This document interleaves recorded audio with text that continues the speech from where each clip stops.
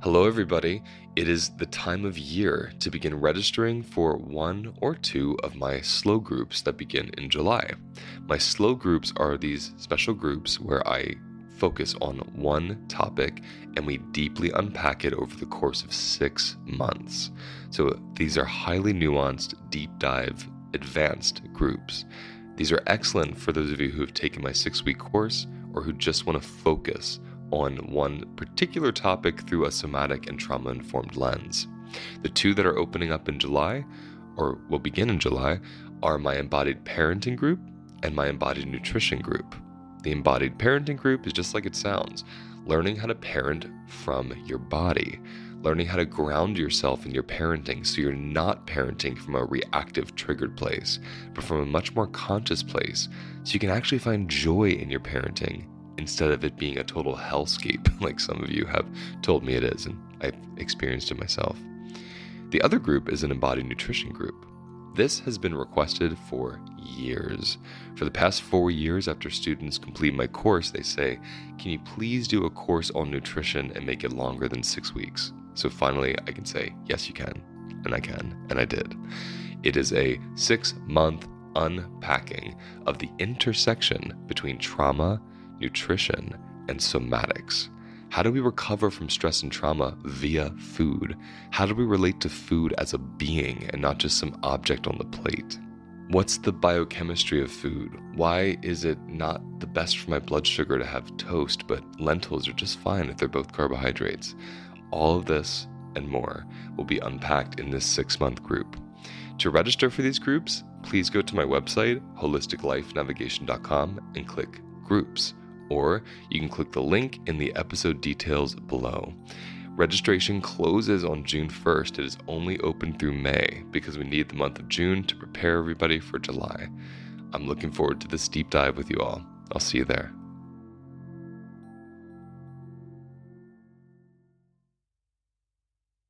A really innocent, yearly examination can remind the body of historical trauma events that aren't medical. And I see this a lot with people that have to get different kind of sexual organ examinations, and like prostate exams or cervical exams, and how it can remind the body of a time that there was unwanted penetration even. And the doctors, if they aren't trauma informed, they wouldn't think to ask if there's a history of sexual abuse or sexual trauma. And without getting that history, they could actually, re-traumatize your body without even trying to. Welcome to the Holistic Life Navigation Podcast, where we explore life through the lens of somatics. I'm Luis Mujica, a somatic educator who teaches people how to find safety in themselves. Your turn to learn begins now. Okay, so we are going to talk about medical trauma today. And I was thinking just now during our break that people love our team podcast so much because we talk about really heavy things with ease and laughter and irreverence sometimes. So we'll see if that emerges today. But I welcome everything. I wanted to start by saying it's interesting that we're talking about this because I'm currently wearing an Invisalign. I got fitted for it a month ago. And I had braces for so many years growing up and had endless tooth issues, and tooth issues were a big part of some of my medical trauma, actually. So it's interesting we're talking about this now because I'll go into that story in a little bit.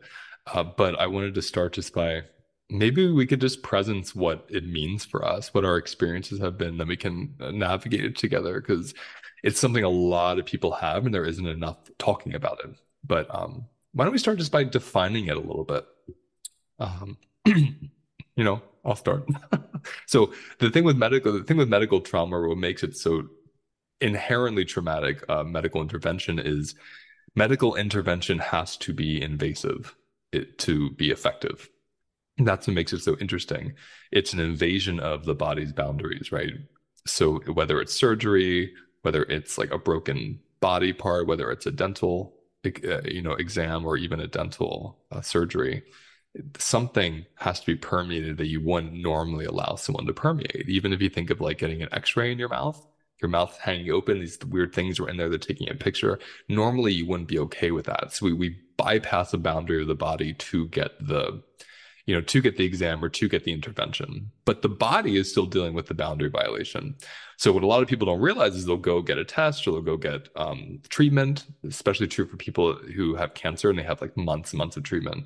And every appointment, every session becomes a boundary violation that they don't physically feel or notice because they're bypassing or dissociating from their bodies. Then at the end of it, even though the outcome, let's say, could be really great, like someone's cancer free, or your teeth have been fixed, or your arm has healed, now you can use it if it was broken. There's months of boundary violations that are sitting in that body part, and that can be triggered in other ways. So I thought maybe why don't we like make it relational? Let's talk about how we've experienced this so people listening can get a sense of some examples. Who wants to go first? Who wants to talk about their medical trauma first? Well, I'll go. So part of it is Khadijah there's the there in the medical background, trauma. like right on cue. So, Baby so girl. part of my medical trauma, I would say, is twofold. So there's the medical trauma I personally incurred. One of the situations that's particularly come to mind was with Khadijah. I had to give birth to her in a hospital, and I knew that was going to be different than my other births. And there absolutely were boundary violations that took place. And that was a conscious decision on my part, given all the concerns about what she might experience as soon as she was born. And then there's also the medical trauma she's incurred in terms of immediately being whisked away into the NICU, and then 4 weeks into her life having to be readmitted into the NICU, and then having surgery a week later, and then she's going to have another heart surgery in another week, and then all the intermittent poking and prodding that's how it had to go on in an effort to save her life, to keep her alive. So yeah, that's what I'm bringing into today's conversation. I just wanted to highlight that boundary violations to keep her alive. I just want everyone to hear that so we can see when we're saying violations, we're not talking about abuse. That can happen in medical instances and situations. We're just talking about like healthy, important voluntary surgery and intervention, a boundary violation to save you, right? Evan, Marika, when are you going to go? Yeah, I think the same. For me, it's not the same, but for me, I was thinking of all of the most horrifying trauma I've had through medical was saved my life. So it was very it's easy to make that decision in that moment, but the years that I just sort of just followed it and just went with it and kind of got traumatized in that moment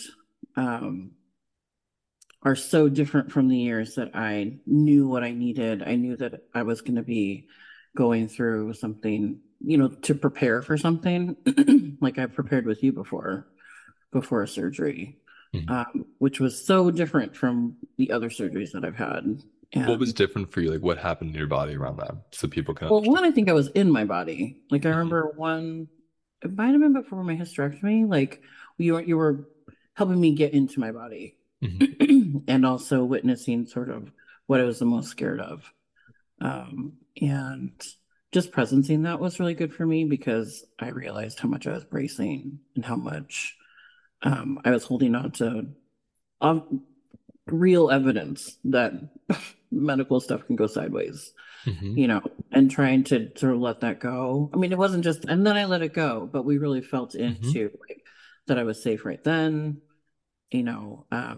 when you say real evidence, you mean historical experiences yeah, exactly. Like there's evidence my body's like, nope, we should not go back to that place. No, we should not go to the hospital. Like, no, we should not get surgery.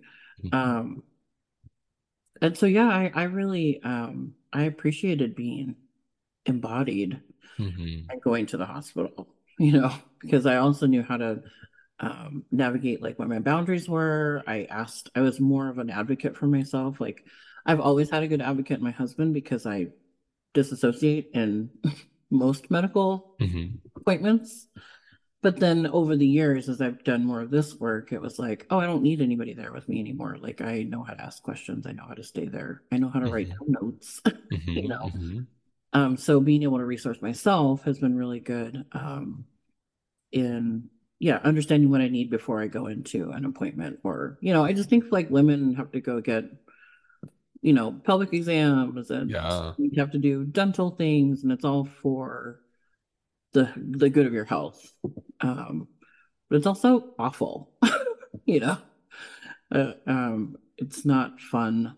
It's hard to be, I think, embodied and also going through what can feel like real boundary violation, you know.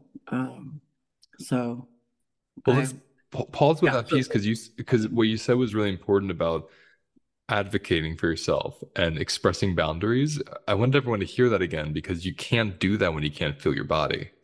And so, like when you said going in this time, I could feel my body going in. And from that felt body, I knew like, oh, don't stand so close to me, or it's a little cold in here, or I need a second, or I can ask a question, or take a breath even.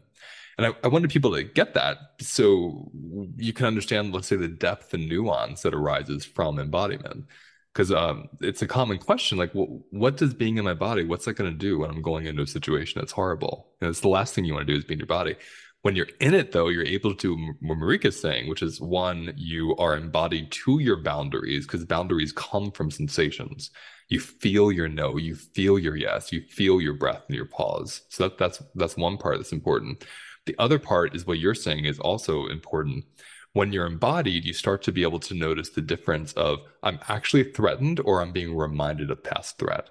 And that overcoupling that happens with medical experiences, especially when you have a history of like painful, traumatic medical procedures, you're going to go in, just like you said, bracing, and you're already dissociated before you even get to the office. So that's really important input. Evan, what's your experience that you want to presence? Yeah.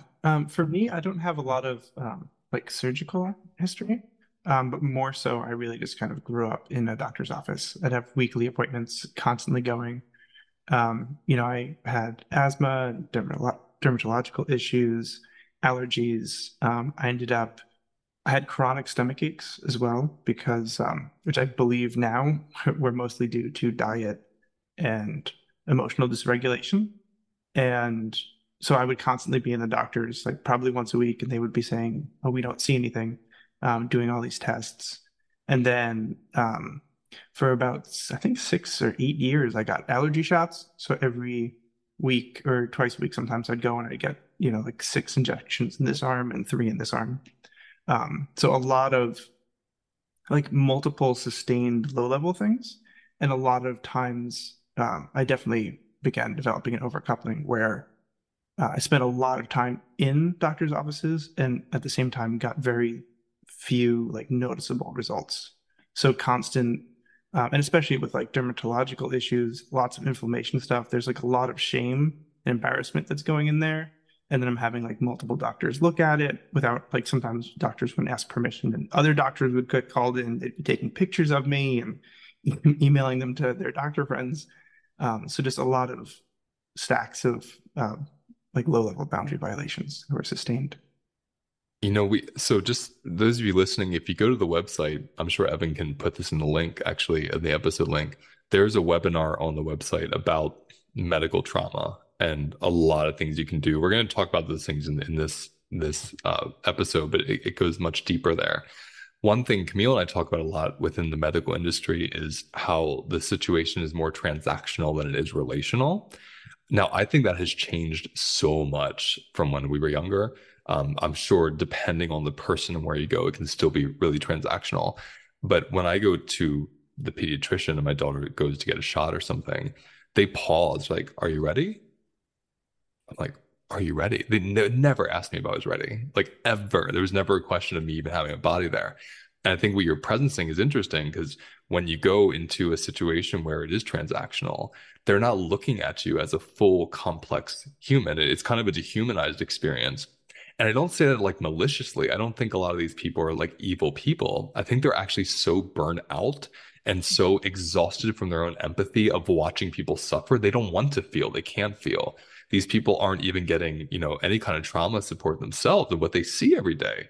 Imagine having to walk into an office every day knowing there's a half a dozen people you have to tell their life will end in 5 months. That is big. So after doing that for a certain amount of years, you don't have the capacity to even relate to someone. And so I imagine them walking in. I had the same experience, by the way. I mean, having breasts and having cystic acne, taking pictures, touching my body. Oh, what's this about? We never saw this before. And you're just kind of sitting there as this little like 12-year-old, completely exposed, like sometimes completely naked, even in my experiences. Just having people stare at you, not relate to you, not ask you if you were cold, not ask if this is okay. And it was so humiliating and so overwhelming, and it would happen over and over and over again. So I wondered if we could expand for a little bit. Camille, I like your input too, because you've noticed this before, this piece of it being transactional instead of relational, and even humanizing the transactional element of it as a trauma response from the professionals. Yeah, and I think like what I find to be interesting about medical practitioners is it's about finding that balance for a lot of them of, you don't operate on your friends and family members because you'll be too invested and you won't be able to make clear-headed decisions. So there has to be a level of objectivity, but then you can't be too far at the other end of being so objective that this person in front of you just becomes a number and you forget that, oh, they're a person. They have hopes, dreams, concerns. They might be someone's child or parent and all these other things. That there is that middle ground that I think a lot of them are always trying to balance, and they're sort of, ebbing back and forth.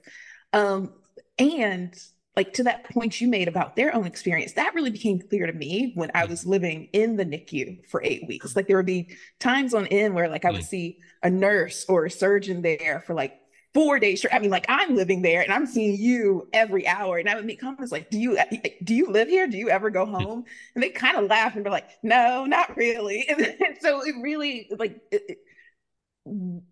the system is the system that we have. And I think we have to be aware of the impact it has on those. Like when you don't get enough sleep. And like you said, when you do have to give like really devastating news, I mean, you get the opportunity to give really great news in some cases, but then you also have to give really devastating news. And you're there to hold somebody, but is anyone there to hold you in that experience? And then without that holding, without that co-regulation, what is that impact on you as a practitioner?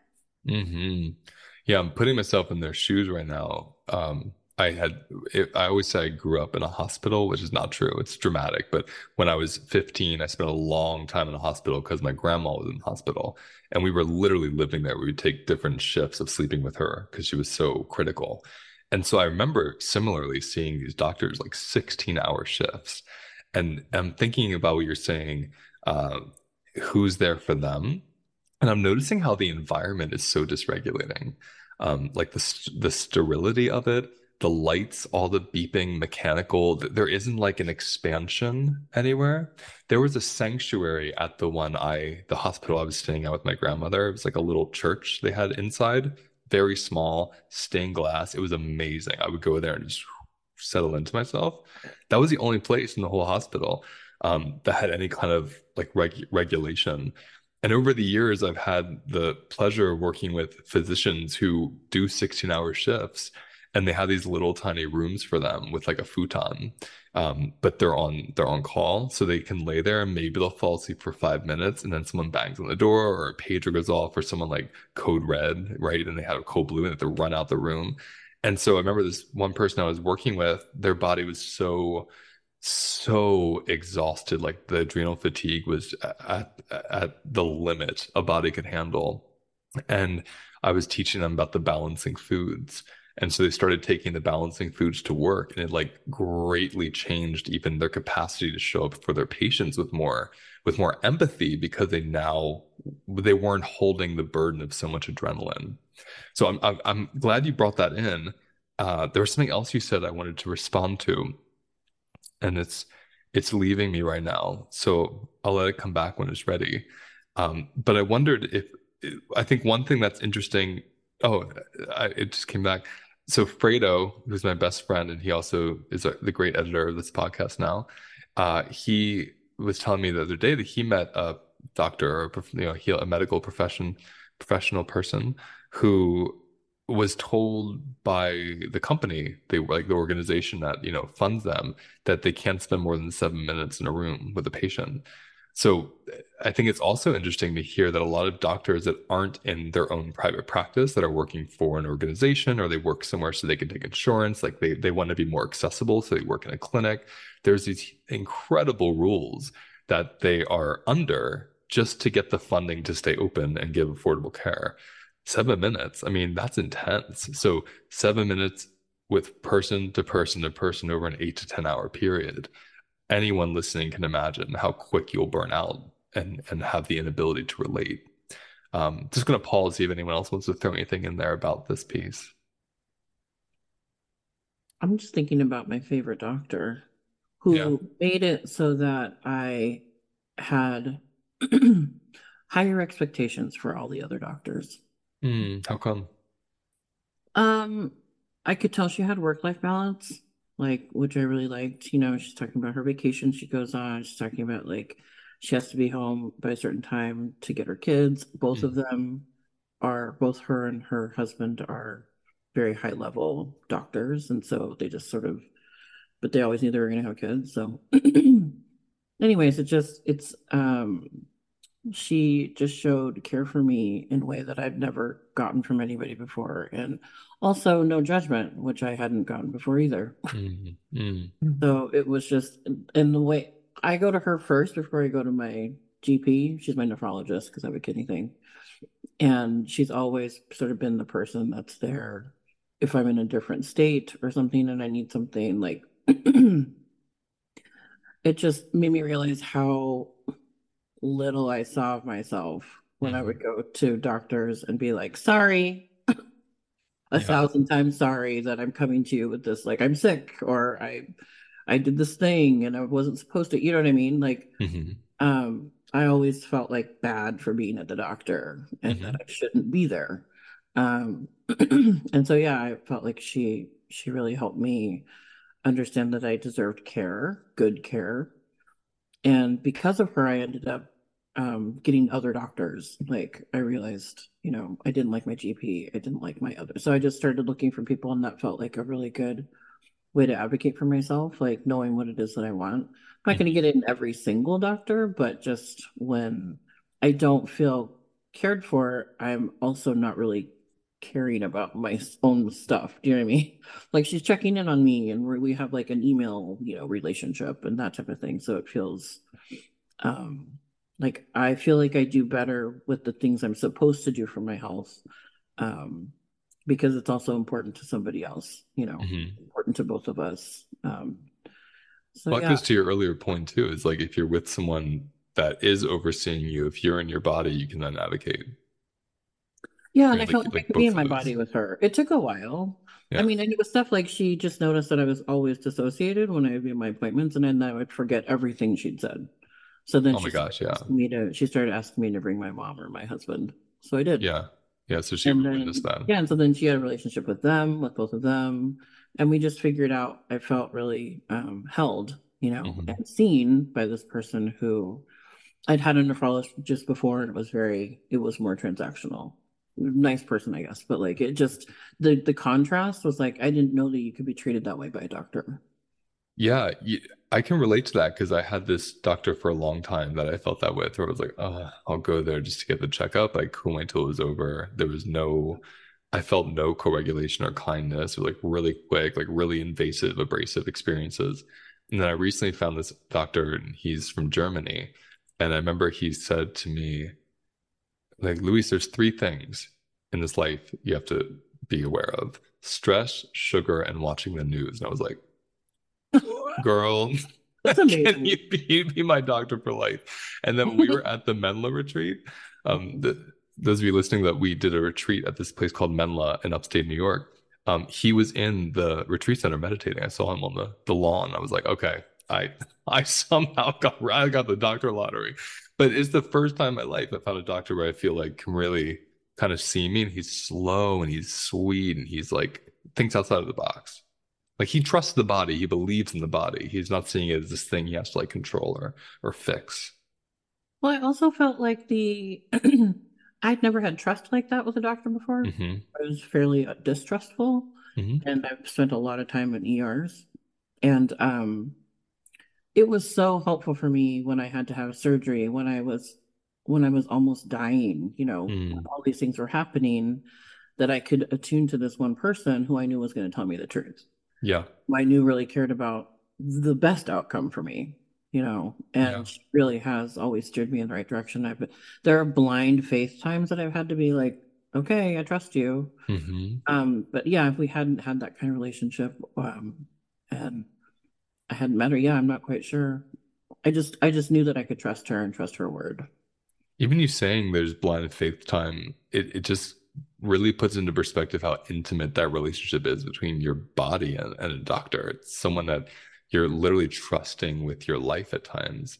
It's not a light thing. And so it's nice if we can feel into our bodies as we're looking for doctors. And if we can find someone that we feel safe with, or find someone we relate to, or find someone that takes time with us, and we can have a nourishing, relationship if we have that time and circumstance, because it's such a deeply intimate experience. Hey, my friends, I created a space that is affordable, accessible, and anyone is allowed to join anytime, and it's called the Library Membership. The Library Membership is an online private platform that hosts dozens of my webinars, my somatic practices, private mini lectures, and movement practices. There's also a monthly sound healing, and you'll be invited to a weekly Tuesday live mini practice with me and other participants. You'll also be invited to be a live audience member in our monthly HLN team podcast recordings, where you'll take place in the Q&A that happens off air after the episode is filmed. For more information on this membership, click on the link below, or go to holisticlifenavigation.com and click on membership and then library. You can join right now, and you can cancel or pause your subscription at any time. I look forward to seeing you in there.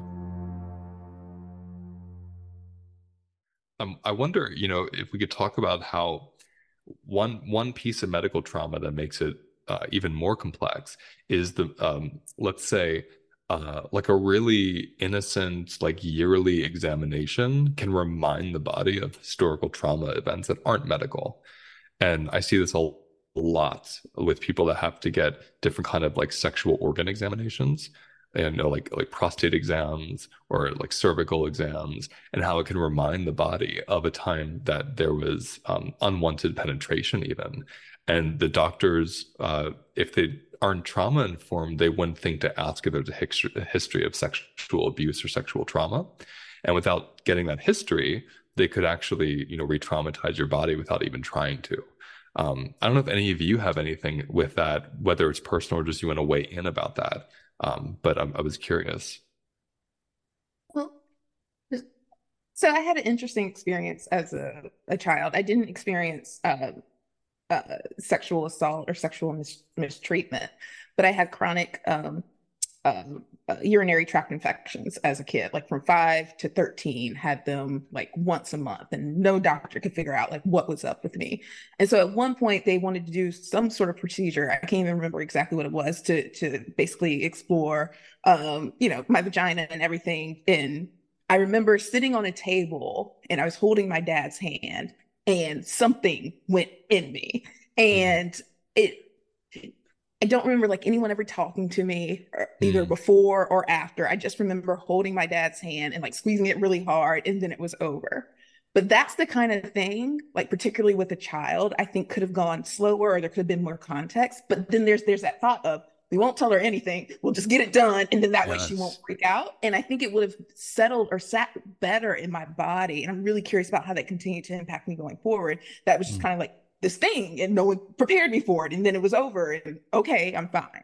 I mean, as you're saying it, that situation in and of itself was like a very violating situation, especially at that age when you're still developing and you probably haven't had any penetrative experience at that time that were voluntary. Exactly. So that's a really big thing.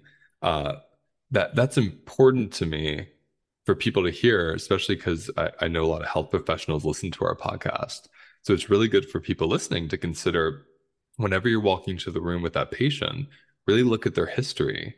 And if you are doing anything that involves their body, especially sexual organs, to ask them directly, do you have a history of sexual trauma? And then you can renegotiate the boundaries with that person. You can say, do you want someone here with you? You can say, are you ready for this procedure today? This is exactly what I'm going to do. Are you okay with that? And having that kind of back and forth lets you pause and reassess. Am I okay with that? Yeah, actually, I can do that right now. Like you said, there's that moment of questioning, even for a 13. How you were 13 when it's happened? When I was young, I was probably more around 10. Okay, so even younger, especially for a 10-year-old. And we tend to do this thing with children. You see it a lot at daycares where it's like the drop off, where you drop them off and you run before they can see you leave. Exactly. And it's like, it's so traumatic to do to a child because they're like, wait, my parents just gone, I'm with these people. And they go into freeze and fawn, and everyone thinks that means they're totally okay and having a great time. But that piece of that consent with your body, so important. So important. The only reason I'm here, I think, talking about trauma with everybody is because I had a traumatic dental experience where this dentist, this was in 2015, this dentist had, I was exploring focusing and somatic body work, but the word trauma meant nothing to me at the time. And I was getting my teeth examined. I didn't have healthcare, so I didn't go to a dentist for like 6 years. And I was an intense cigarette smoker, and my teeth were like wrecked. I mean, like we're talking like 8, 9 cavities, rotted roots, like having to remove teeth, like 5, 6 years of dental surgery to get it up to date. And when they were starting, they hit a nerve, and the nerve shot down to my stomach. And the feeling I had in my stomach when I was leaving, when I was in the car driving home, was the same feeling I had after I was sexually assaulted, the same feeling. And suddenly all the images came up that I had repressed. And it was like that procedure wasn't even inherently abusive, but the way it felt and the invasiveness of it reminded my body of these past experiences. And it awakened this whole firestorm of PTSD that I hadn't experienced since I was a teenager. And then that got me really curious about somatics. I was from one psychiatrist to another. Then I found the somatic therapist, thank goddess, who was like, how does that feel in your body? I was like, I have a body? But I wanted to bring that in because I think it's an important piece where even if the situation itself, like the procedure itself, isn't violating, totally fine, like you're having a good time, your teeth are looking better, what it feels like to the body can remind the body of a past experience. And I kind of wonder with you, Evan, like with especially the dermatological, where your skin's being examined and poked and photos, like where do you notice that overcoupling still show up, or where has it shown up later in unrelated places? If it has, I'm curious about that. Yeah. I think just generally with like any sort of boundary violation, I just think that overcouplings are so present in general. Like I don't have any specific memories previously in childhood of any sexual abuse, although I've always been very uncomfortable, like either one, just being seen by a lot of people, or two, especially undressing, either like in changing rooms or especially in front of doctors. And yeah, I think that again, kind of going back to like what Rachel was saying, that when there is I guess like the counter vortex to whatever is happening, even if it's a boundary violation. So like I had an allergy doctor and he would administer the shots, but I was like, I don't know, like 8 or 10, and he always would he'd get those like sticky gels from like the 25-cent machine where like there's like little hands or the long lizards. hands. So he'd like do the shots and then be like, whoa, and like throw like a lizard that would go down the wall. Or he'd be like, sorry, I have to sneeze, and he'd like sneeze one of them into his hand. And like I somehow left all those like I'm so fine with shots. And before I went, I mean, I would be terrified. I would have to put on like the numbing agents and spend like 3 days before, just a total wreck. Whereas I've also gone to dermatological appointments that were just nightmares, and like I guess I'll share this live, whatever. I had an experience. So I'm also I have multiple chemical sensitivity, so I'm allergic to certain chemicals, like very allergic, which causes a lot of medical mysteries until I figured that out. And especially going into doctor's offices, and you can smell the Lysol and the things that are being used to clean and keep it safe from germs in one way, but also I can have a lot of serious reactions to those. I'll get fibromyalgia, and I somehow ingested a small amount of cleanser at one point recently. Recently, this was like maybe 10 years ago. And the inflammation just traveled from my mouth through all my organs out when I passed it through my genitals. So I had insane inflammation. Um, and right, and a doctor had come in and then just invited another doctor in, and they're taking photos, and it turned into this whole thing, and everyone left. And even though I don't have a direct overcoupling that it reminded me of, that event in itself like just stuck with me for like 2 years. Because it happened, and it was like a lot of people involved. It was so transactional. I remember being so dissociated from my body that it just felt like I was like on display, and then it was over and everyone was gone. And like, no, just like there was definitely, it feels like there may have been an overcoupling there that I'm not sure of. But then the other part of it is just that because there was no source of co-regulation. I'm still in the doctor's office. I still have to like, navigate my way out and deal with billing, which is a whole secondary overcoupling of going to the doctor and figuring out if my insurance works or not. So I mean, that's where I'm going with it.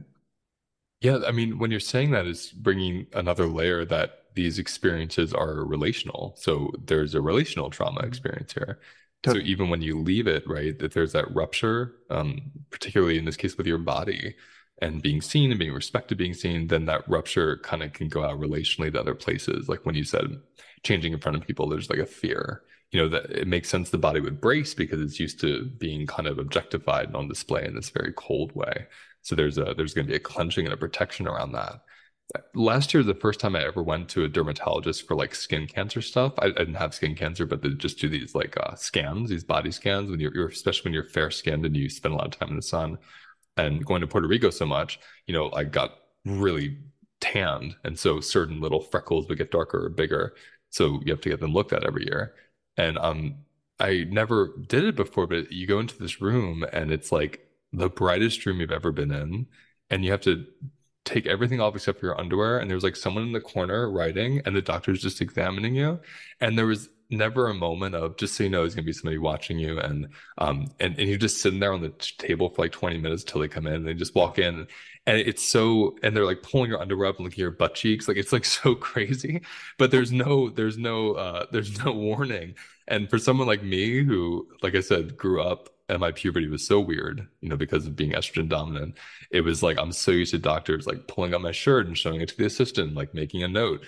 And so to have them not warn me, I could feel my body going into this like huge flight response, like get me the fuck out of here. But then, like Marika said, I was able to stay in my body with these practices and say, okay, this one part wants to get the fuck out. The other part wants to fight. The other part's shutting down. But there's this one part that's actually okay with this. Like, this is what they need to do to see me. They didn't think to tell me. What do I want to do? I have agency. I'm not a child like I was. And the uncoupling got to emerge. And so this year when I went to get the scan, it was like a breeze. I was like, look at me anywhere, do what you want. I'll do ballet for you. I'll go into like, goddess pose, whatever you need to do. And I felt so alive with it. And it was a huge difference from last year to this year, but it was from, like Marika said, that embodiment piece. And that brings me into what I wanted to bring up earlier based on Khadijah, boundary renegotiation. And that's like a term I want everyone listening to hear. Boundary renegotiation. When you have medical trauma, it comes because the boundaries were violated. So boundary renegotiation is how you take that, let's say, a stored energy that wanted to push or say no, or, say, give me a minute. It sits in you. And so when you go to the doctor, it's bracing and waiting and expecting to be repressed again. But the boundary renegotiation is like what Marika brought up. You feel your body, and then you get to advocate based on what your body's telling you.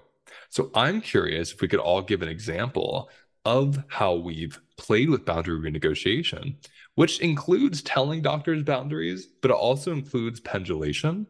It includes what I said earlier just now about how I was able to tell myself, wait, I'm choosing to be here. I want this scan. I'm not a child. That's a boundary renegotiation because I have more agency, so it doesn't feel as violating. And I wonder, as a mama, how you've told me before, and I love it, like the changing diapers example is a really good one. Like how well, Khadijah's been so boundary violated already. How do you show her body that you respect it? So let's all do that. But I want to start with you, Camille. Like where do you go with any of that?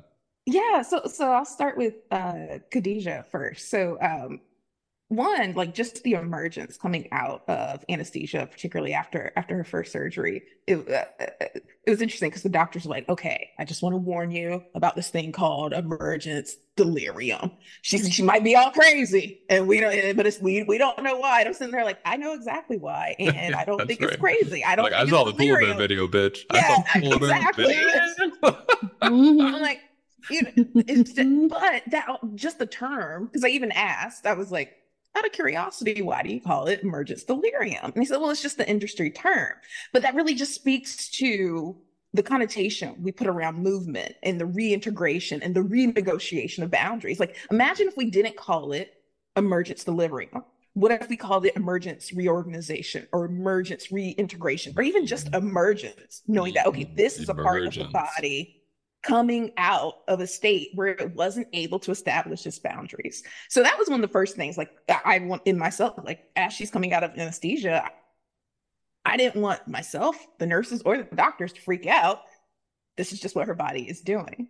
And then after that initial phase, it was. Can we stop there a minute? Because that's absolutely. what you said about delirium is so important. I just wanted everyone to kind of hear that again. Like, that's a huge, the associations that come with delirium being what's emerging rather than the reality. Like, no, the boundaries are emerging that were violated. Imagine the shift for both the doctors and the patients if they were educated, like, hey, you might be really angry for days after your anesthesia wears off. That's because your fight response, was oppressed by the anesthesia. That's amazing. So how was that for you as a somatic practitioner to kind of like realize the system of the language even creates this negative connotation with what your body wants to do when you come out? It was, again, like, sort of just witnessing. It was just like, that's curious. Like, so like I'm in the room, and so I asked them, like, why do you call it that? And they just, the industry term is what we do. But like, so, or I'll say, like, a couple of instances along this journey with her, they would just kind of look at me like, you're not bothered by this. And I'm like, no, I would be happy to see her in the delirium. Like, I hope that happens. I hope she gets angry. And I just think there was a bit of surprise that I had capacity for that, or to see her like that. But again, to your point, like, what, just the connotation of the word delirium, whether it's the practitioner or the patient, like the impact that has on us and how we judge our need to reintegrate. And because of that term, there may be the desire to suppress it. Or even just the coaching of parents. Like, again, it's an industry term, emergence delirium. So if I'm a practitioner telling a parent that, hey, your child might have emergence delirium, then what kind of position does that put me in? If I didn't have my somatic background, that would make me really anxious and like, oh my God, my child is going to go into delirium. See, what you just said was the key to me. If I didn't have my somatic background, because I heard what you said where the doctor said, wow, we're amazed you have the capacity for this. That tells you that they're used to parents being really dysregulated by seeing their child like have these emergent, boundary renegotiations coming through. Really, these emergent repressed trauma responses are what we're seeing. So it speaks to our cultural ignorance. That's not a judgment, but like actually not knowing, ignorance of what the body does and why it does it. And so you see your child doing that, like writhing or yelling, and you'd be like, oh no, what's wrong with them? But when you are somatically informed, you're like, excellent, cry, kick, scream, spit. Like, the animal body is doing what it couldn't do under the anesthesia. Anyone doesn't know what I'm talking about when I said, bitch, I saw the polar bear video, go to YouTube, type in polar bear coming out of freeze. It will all make sense to you there. So guys, sorry, Kim, I just had to like put a pin in that. But yeah, like, I have this thing I like to say with her. It's like, yeah, tell them why you mad. Like, whenever she gets angry, it's because it's for her, but it's also for me. Like, I was gonna say perfectly fine. Tell them why you mad. When she gets a little upset. And I wanted to continue that space. So even when she's in space with me, we've been out of the hospital a couple of months now, I invite her or give her space to like push my hand away or kick my hands away and show her that tell them why you're mad, or that's so good. Like, just to let her know there's nothing wrong with you pushing people away. That's exactly what you're supposed to be doing. Or when I do need to approach her, with something just as simple as needing to change her diaper, I probably go really, really slow relative to other people's perceptions, because I like to lay her down and then like raise up my hands and let her orient to my hands. And then one of the cues I like to look for is her hands. So if her hands are super, super clenched, or if they're out straight like this, that's a signal to me she's not ready yet. But when they're soft and hanging like this, that's the signal that, okay, we can proceed. So I like to take my time, even with something like changing her diaper. And like we said, there are going to be times where I, not even a medical practitioner, I may have to violate her boundaries. And I want to do so in a way that's co-regulatory and also establishing space where she can reaffirm her boundaries. Everybody listening, this is why Camille is my co-teacher in the parenting group. I mean, in everything I do, but the parenting group especially, because you really get that there's a nuanced art of parenting where it's my job to sometimes break your boundaries, and it's my job to simultaneously co-regulate and validate me breaking your boundaries. And how do I do both? Because we have parents that either just break and don't validate the child, or they're just into validating and they have no boundaries with the child, and the child runs amok.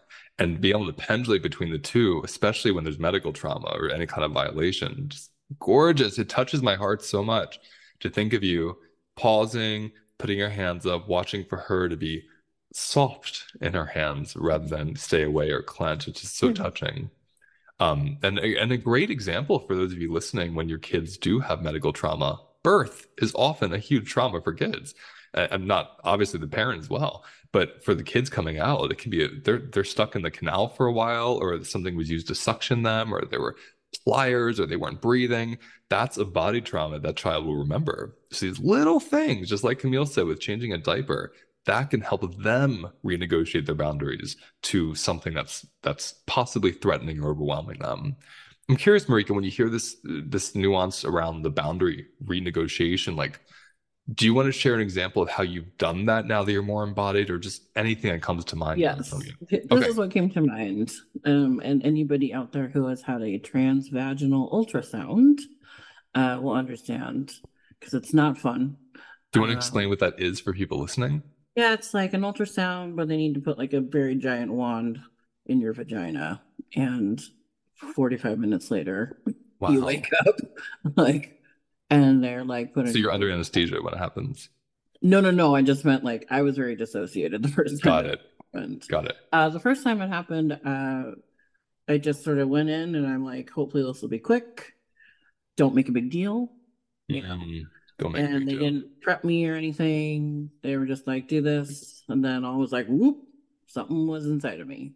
And then something happened with the ultrasound machine. And she said, oh, we all just learned this yesterday. Like this new program. And it's not working. Let me call Steve in here. So now here comes Steve. And I'm just like, yeah. Steve couldn't figure it out. So Steve's like, let's call in Doug. So then Doug came in. So now it's a party. It's me, my vagina, and a bunch of people I don't know. And so it was horrifying and embarrassing and very physically uncomfortable. And it just didn't feel. I left there being like, I probably could have done that differently, but I just was so. I usually bring my husband with to my appointments, and they said he couldn't come in. So then I felt extra like I didn't have my backup. So here's the difference between that transvaginal ultrasound and the last one that I had, because I had many in 2021. The last one, it's like, came in, I brought my husband. I had my biggest stuffed animal that I love, a giant whale, with me. I had a very small fleece blanket because soft stuff keeps me grounded. I talked to the gal before I got undressed about like what I'm most comfortable with, like that I wanted to put the wand in by myself, which was really helpful. And that anytime I say stop, I need her to stop. Which I think was very good for the overcoupling from being assaulted. Oh my goodness, yes. But also because it was the maybe fourth one I'd had in that month, I was really like sensitive. So we said that to the doctor ahead of time, and they gave me just a little bit of, I don't know what the medicine was, but it was a pain pill, basically. So then I only felt like, 15% of it really. And it was such a, not a great experience, but it was so amazing compared to the first experience, and to have Mm. somebody's hand to hold and to have my little stuffed animal and like to have negotiated with her ahead of time. Yeah. Yeah. Because nobody ever said like, what would make you most comfortable? Or Right. have you done this before? Like, what are you worried about? Like, there was Right. none of that. And Right.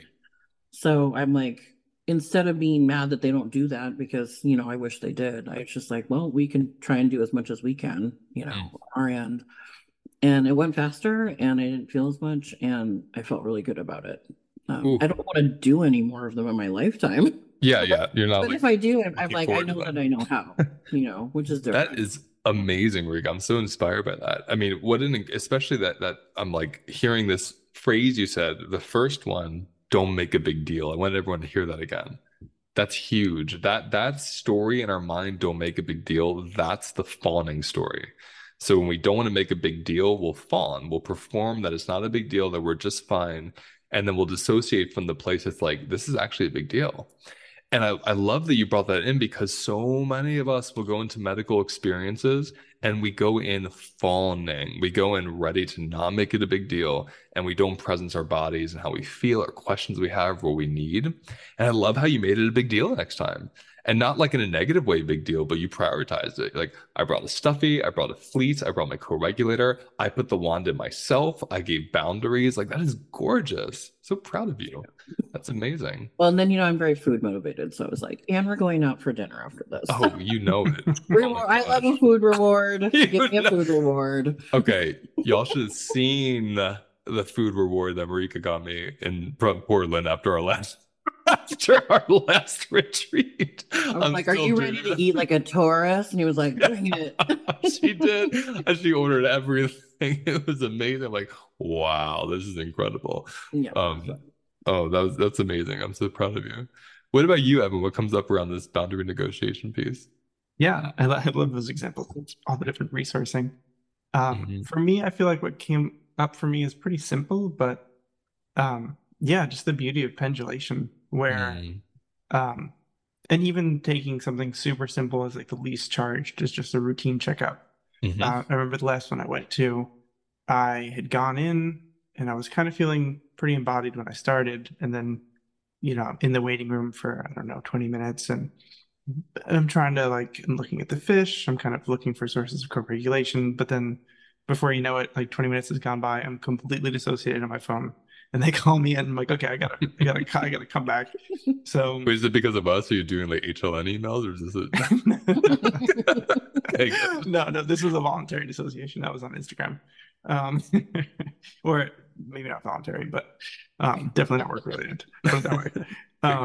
And then so just getting into the room, and they're like, okay, the doctor or the nurse will be in soon, and then really just taking a minute to look around the room and take it in, like notice that I'm here now. I don't have to be anywhere else. I've decided to come here.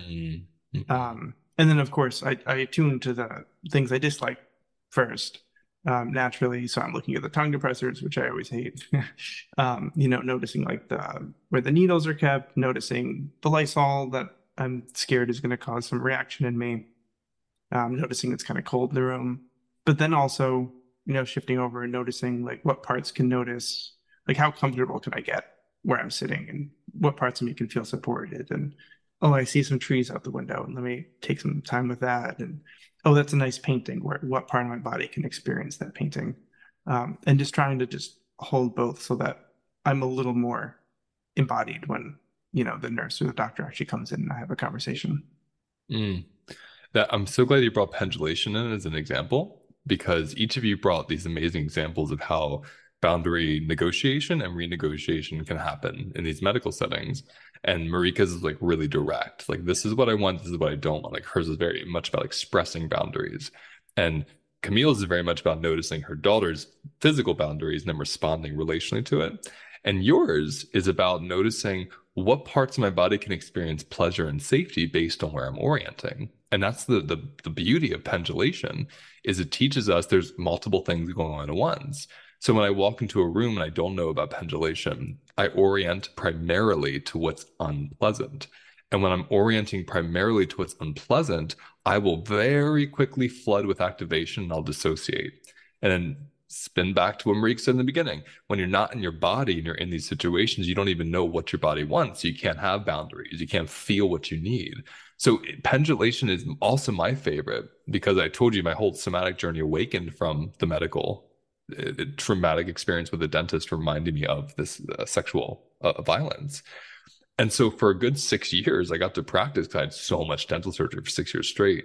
And pendulation has been my primary practice because when you're in the dentist chair, you can't speak. Like you're numb, your mouth is open. You can do this and it'll stop, but you can't really express as much as you'd like to, or you'll be there longer than you want to be. So pendulation is what I play with. I feel my feet. I'm like, oh, they feel good. I feel their hand against my mouth. I'm a very touch-oriented person. So even like a dentist glove will feel good. Like just feeling their hand there, I'm like, there's a body. Any music playing, the trees out the window, and I'll feel this softening happen. And then the drill, and then activation, and then softening. And because it's able, the nervous system can go back and forth, I don't dissociate. I leave pretty happy. I feel pretty centered, and there's not a lot of recovery time. But if we go into these and we don't know about somatics, we don't know how to relate to the body, there's a lot of recovery time afterwards, isn't there? Right? Because we're completely overwhelmed by the sensation that we can't feel in the moment, then it comes out slowly over a period of time afterwards. This is a gift to people, this conversation, because each of you have helped me express your own personal experiences so we can kind of get a little idea of how we advocate for ourselves and be more embodied in these situations. Does anyone want to add anything short to close? Because it's time to do our private Q&A with our members.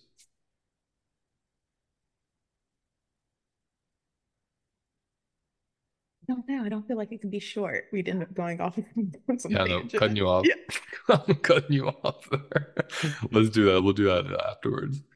I just want to say I appreciate the space to just kind of talk about this, especially I feel like it's so rarely discussed in general in a lot of spaces. Obviously, it's not really discussed in the medical space is kind of the point here. But yeah, just to be able to presence it and discuss it and just kind of put it out there for other people to, think about and maybe discuss with other people is really wonderful. I agree. I agree because I also like that it's not about story. Like, I mean, obviously we've told a little bit of the stories and stuff, but I find when I'm talking about this with other people in life, it's about like the worst thing that ever happened, like the worst story, and it's like one-upping, and it isn't about relating, it's kind of about like trauma bonding, I guess, probably. Mm-hmm. Yeah, that's right. Thank you all so much. Thank you all for listening. And if you want to be part of our live recorded podcast and the Q&A afterwards, just go to the link below. You can join the library membership. It will get you access to that. Okay, see you next time. That's the end of today's episode. Now let's take a moment to notice where we feel the episode in our bodies. Close your eyes. Take a breath. And let whatever wants to come up, come up. And remember, those sensations hold the wisdom that we're looking for.